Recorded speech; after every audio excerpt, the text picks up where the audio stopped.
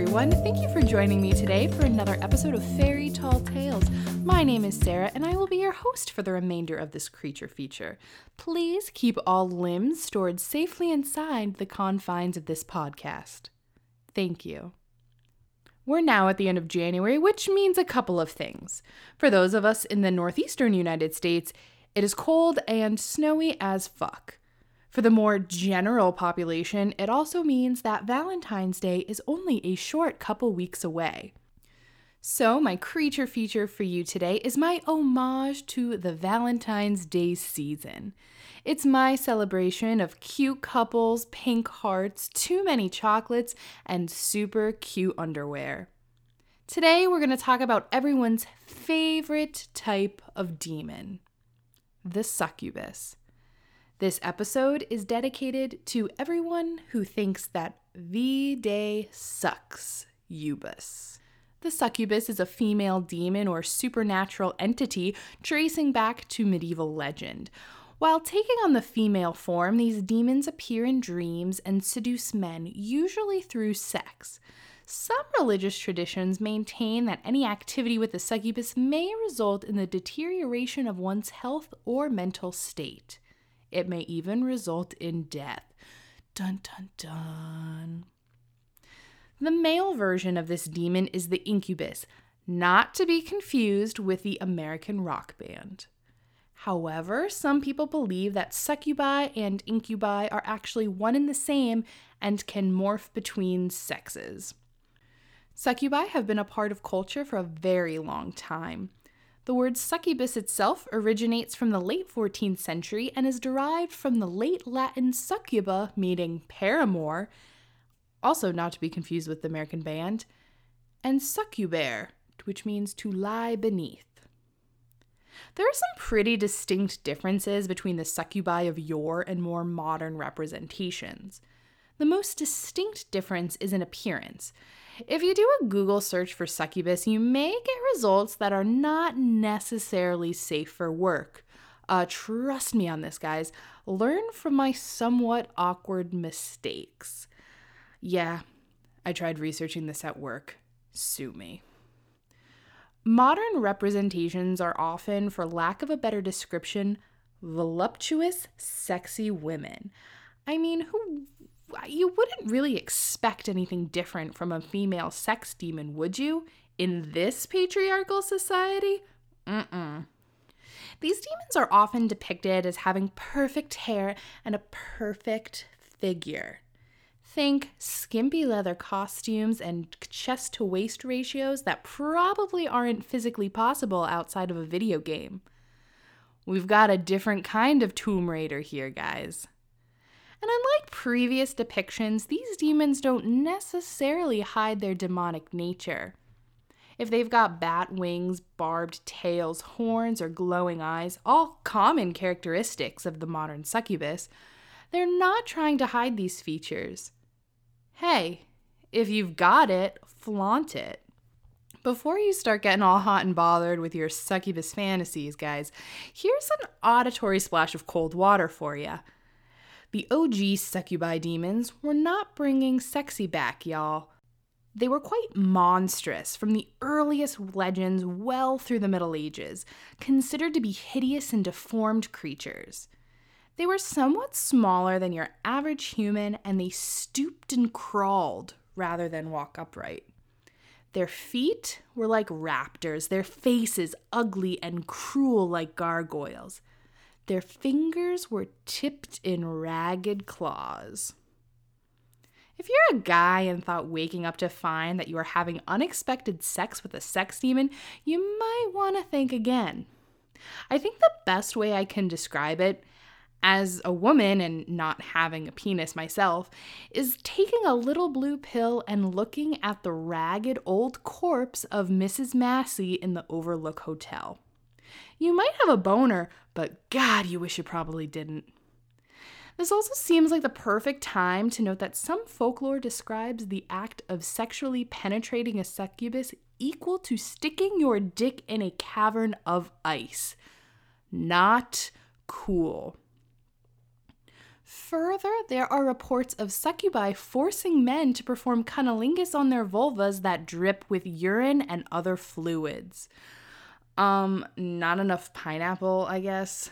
I don't think there's enough pineapple in the world for that, hon. This shift in appearance occurred around the Renaissance and the Romantic period, or a bit after.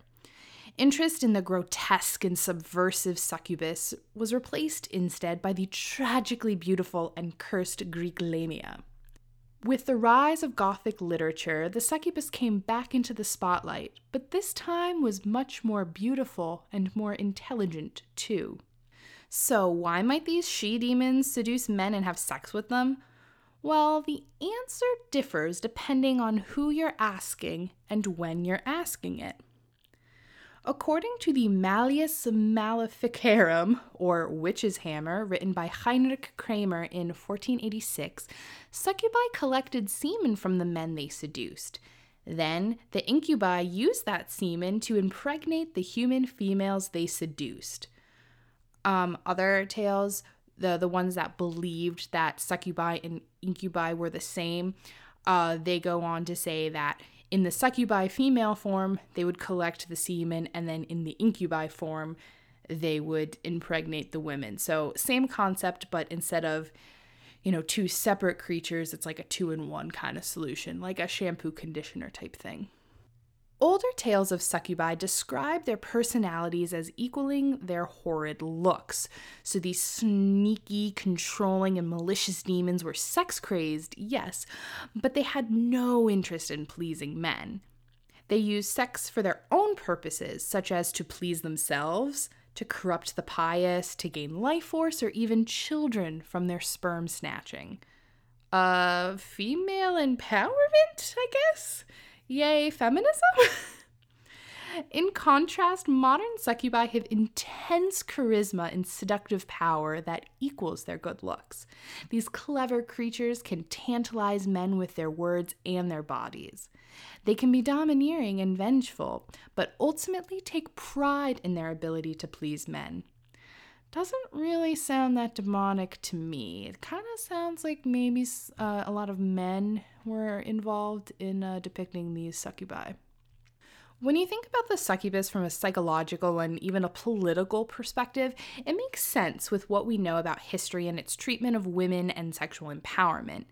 In a patriarchal world, men were intimidated by and had distaste for women who took control over their own lives and claimed power over their own sexuality. We know that throughout history, any type of quote-unquote rebellious behavior by women was demonized. We have the Salem witch trials as a prime example, and unfortunately, female circumcision, aka mutilation, still occurs as a means to control female sexuality. Women who tried to seduce men were accused of being succubi in disguise, and women who became pregnant out of wedlock were accused of consorting with incubi. Besides the psychological, I also want to take a second to talk about the potential biological explanation for succubi: sleep paralysis. If you don't know what sleep paralysis is, there are a few horror movies you can watch that talk about the sleep disorder, including Mara, Slumber, Dead Awake, The Nightmare, and Sleep Paralysis. Note, this is not an endorsement for any of these movies. I've actually only seen Mara or whatever the fuck it is on Netflix, and it was kind of meh at best. Creepy in the sleep paralysis kind of way, though. So in short, this condition causes the brain to regain consciousness before the body does. Sometimes during an episode of sleep paralysis, people will experience hallucinations involving all of the bodily senses and an extreme sense of terror. Someone who experiences sleep paralysis, apparently this affects 60% of the population, myself not included, could very easily mistake a hallucination for a demon. Throw in a wet dream and it sounds like the making of a succubus encounter. The commonality of sleep paralysis might also explain why stories of creatures like succubi and incubi are so pervasive around the globe. Similar creatures are found throughout German, African, Chilean, Hungarian, South African, and Norse folklore. With so many stories stretched far and wide, it would be easy to view these creatures as real. One of the most famous true stories of a succubus involves a young man who would later become Pope Sylvester II. Gerbert of Aurillac, as he was called at the time, totally had the hots for this beautiful daughter of a university dean. But because she was of a higher social status than him, she totally cock-blocked him. Feeling all sorts of passion and sexual frustration, he became totally obsessed with all thoughts of sex and lust. Whilst walking around with the bluest of balls, he met a strange but beautiful young woman named Meridiana, who was keen to offer him all sorts of sexual favors. She even said that she would make him rich, but he must remain faithful to her. What a steal, right? Of course he agreed. The relationship continued and his status kept growing. Eventually, he became the Pope. He did confess his lifetime of sexual sin for fear that he would die soon, which he eventually did because we all die. And supposedly his tomb where he's buried starts to sweat right before a pope dies. I don't know. Fun fact for the day. So I'm going to wrap this creature feature up today with some sage advice. If you find yourself being propositioned sex by a stranger who somehow managed to break into your bedroom, look at her feet. According to lore, succubi are imperfect mimics. While your sexy midnight lover might look perfect, check out dem toes. The demons never get the feet right. Please note, however, that I am not saying that you should use someone's ugly feet as a reason to not have sex with them. That seems very vain, and I'm kind of probably going to judge you a little bit. On that note, please ignore my feet. Just don't even look at them. I swear there's nothing wrong with them. But feel free to check out our social media pages. You can find me and Megan on Facebook, Twitter, and Instagram at Fairy Tall Tales. Have you experienced a succubus and or sleep paralysis? I would love to hear all about your experiences. I've never had an experience with sleep paralysis, but it's kind of, on my weird bucket list of things that I would love to happen. You can email me your stories at fairytalltalespod@gmail.com. Stay sexy, stay vigilant of sex demons, especially as we approach Valentine's Day. So, like I said, this episode is dedicated to all of my fellow humans and non-sex demons who are probably going to be Valentine's-less this Valentine's Day. For 26 years and counting, I salute you, friends. Have a great one. Bye.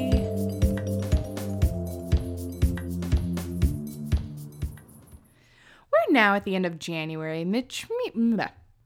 so my creature or supernatural entity tracing back to the medieval all right, you got this, Sarah. Succubi have been a part of cultural what the fuck, Sarah? You're so spitty. With the rise of Gothic literature, the succubus came back into the spotlight, sometimes during an episode of sleep paralysis, people will experience He did confess during his life. Hello. Today, we're going to be talking about the succubus. The succubus. No, that is not a vampiric bus, nor is it a bus full of vacuums. They suck. Maybe. But only if you don't like consensual sex with a demon. Or non-consensual sex with a demon, rather. We're gonna say, wow. That's a big buck.